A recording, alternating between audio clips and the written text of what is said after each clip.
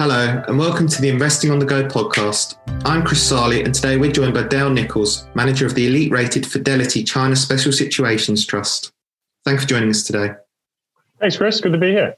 Going to start with a bit of geopolitics. So I guess, what does a Biden presidency mean for China and its companies, and does it change anything or the direction of travel for the country? Yeah, it was obviously still very early days, but every indication we get that it's going to be very much the same. As we've seen in the the appointment hearings with Yellen, et cetera, it seems like the line is very much the same, and it's going to be a relatively hard line. I think the changes you can expect, at least from the US side, is probably a more multilateral approach, and I think probably see an increased focus on human rights, probably at the margin. I think, from the China perspective, one thing they'll probably appreciate is just a little bit more predictability. And I think probably investors are in the same category there, in terms of US policy. But overall, I don't expect a huge change, in policy there. I think, the competition and friction there is really going to be with us for decades going forward. I think, from a market perspective on the positive side, I think that's more accepted. And probably pretty much consensus. Okay. China was part of a huge interregional trade deal that was signed last year. Could you explain what the deal is, and does it open up any opportunities now or in the future? Yeah, it's obviously pretty significant. When you think about the countries that are included, we're talking, probably around 30% of global GDP and population, and it's about bringing down a lot of the tariffs and sort of trade barriers that are there. So, that's it's obviously pretty significant.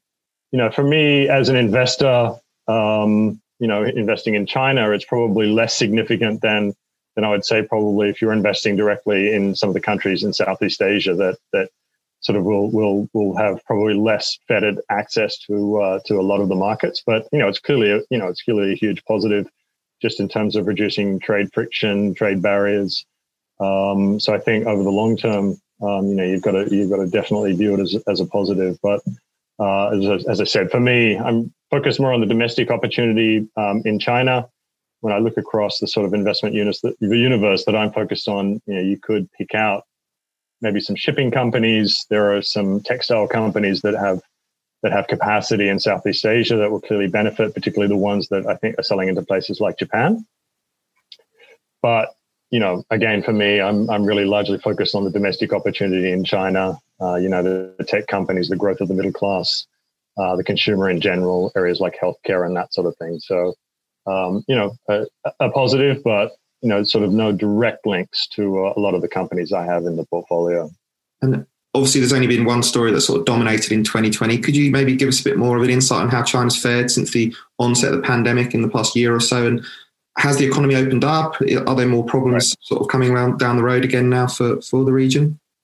Yeah. So, I think, China overall has done a really good job of getting things under control. Obviously, it was a pretty strict approach, strict measures in terms of lockdowns initially, but that allowed them to get the numbers down significantly, and on the back of that recover pretty quickly. I'd say that the recovery probably started more on the industrial side. A lot of the manufacturing companies, the ones that we're speaking to, they're sort of back to full production, in the first half. For the more consumer related areas, the recovery has been slower, but sort of, generally improving month by month. And I think towards the end of last year, a lot of, huge parts of China are just back to normal, particularly in the south. Obviously, of late, we've seen, some flare-ups in terms of numbers, and I think that's had some impact. When we look at some of the numbers that we saw in December, we saw a bit of a slowdown. So, retail sales sort of dropping below 5%, which is the number we saw in November. And in discussions we have with, for example, some of the restaurant companies, some of the hotels, we've seen a bit of a drop off. I think there's probably a weather factor there as well. We've had some sort of, pretty bad weather, particularly in the north. So it's probably a factor as well. But I think COVID is having some impact. Having said that, I mean, the government reacts quickly. and I think you got to be pretty confident that they can definitely keep things under control. Sorry, I was going to say I wanted to touch a bit more on the specifics of the portfolio. Sure. I know you've got 30% invested in US listed companies. Can you explain why this is, please, and sort of the types of companies that those holdings are in? Sure. Well, I'm investing in China, and so where the companies are listed is less of a factor for me. It's really where their businesses are, and the fact is that a lot of the tech companies are listed in the US. So the likes of Alibaba, 21 Vietnam, in the tech space, but some non-tech names like Noah, which is a leader in wealth management, is also listed in the US. Obviously, some of these companies are now listing in Hong Kong as well, but the fact is, a lot of particularly the tech companies are listed in the US. You mentioned tech. There's about 15% of the trust invested in that sector. Could you maybe explain what other opportunities you're finding in other sectors as well? Because it's maybe not as high as perhaps some people would think, and obviously it's not impacting performance. Maybe just give us a bit of a snapshot of what you're seeing. Yeah, that's actually a bit misleading in terms of sector naming in MSCI China right now, because you're missing big swaths of companies which are in many ways tech companies. So most of the e-commerce companies come under consumer discretionary.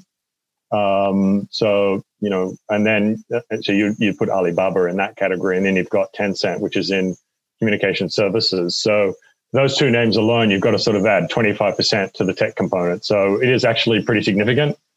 In terms of sort of overall tech exposure. Outside of tech, the areas that I think really have the great long-term growth prospects in China, really anything consumer related, and that's why you'll see consumer discretionary is a really big category for me. Just really benefiting from the natural growth of the middle class in China, and the other area is healthcare, which will continue to grow in China. There's a lot of government support, but there's just a huge amount of development activity in China now. So focused on the companies that are really doing particularly innovative work in that space in China. It's a pretty exciting growth area for the long term. And sort of as we sit here, maybe just give us your outlook for China this year, for 2021, and what excites you most, and maybe talk us through some of the threats you're also wary of in the region. Sure. Well, I still think there's a lot of opportunity. It's a market. I think just looking at the economic backdrop, we're as you've seen, China was really the only large economy to grow last year. The outlook still looks pretty good for this year. I think sort of most people are forecasting sort of growth around the 8% level, and you can assume that consumption is sort of growing, faster within that category.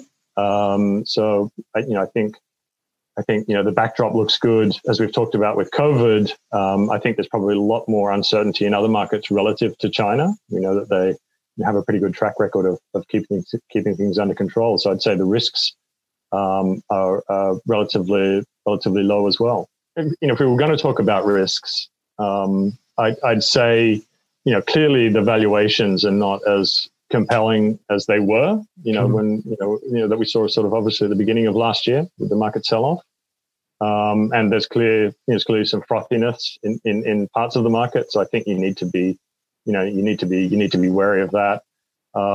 Additionally, we've got obviously signs of regulation in a number of sectors, particularly the tech sector. So we need to sort of watch how that plays out.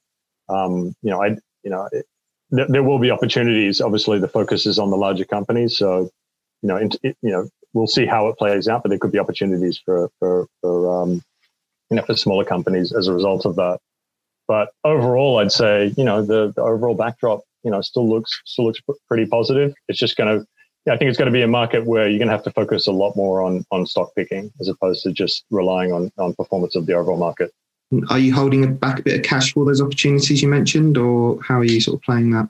Well, as you know, as a closed-end fund, we have gearing. I have sort of brought the gearing back slowly as things have moved up. It's been an opportunity to take some money off the longs, added to some of the short opportunities. So I'm finding that the net gearing sort of gradually coming down.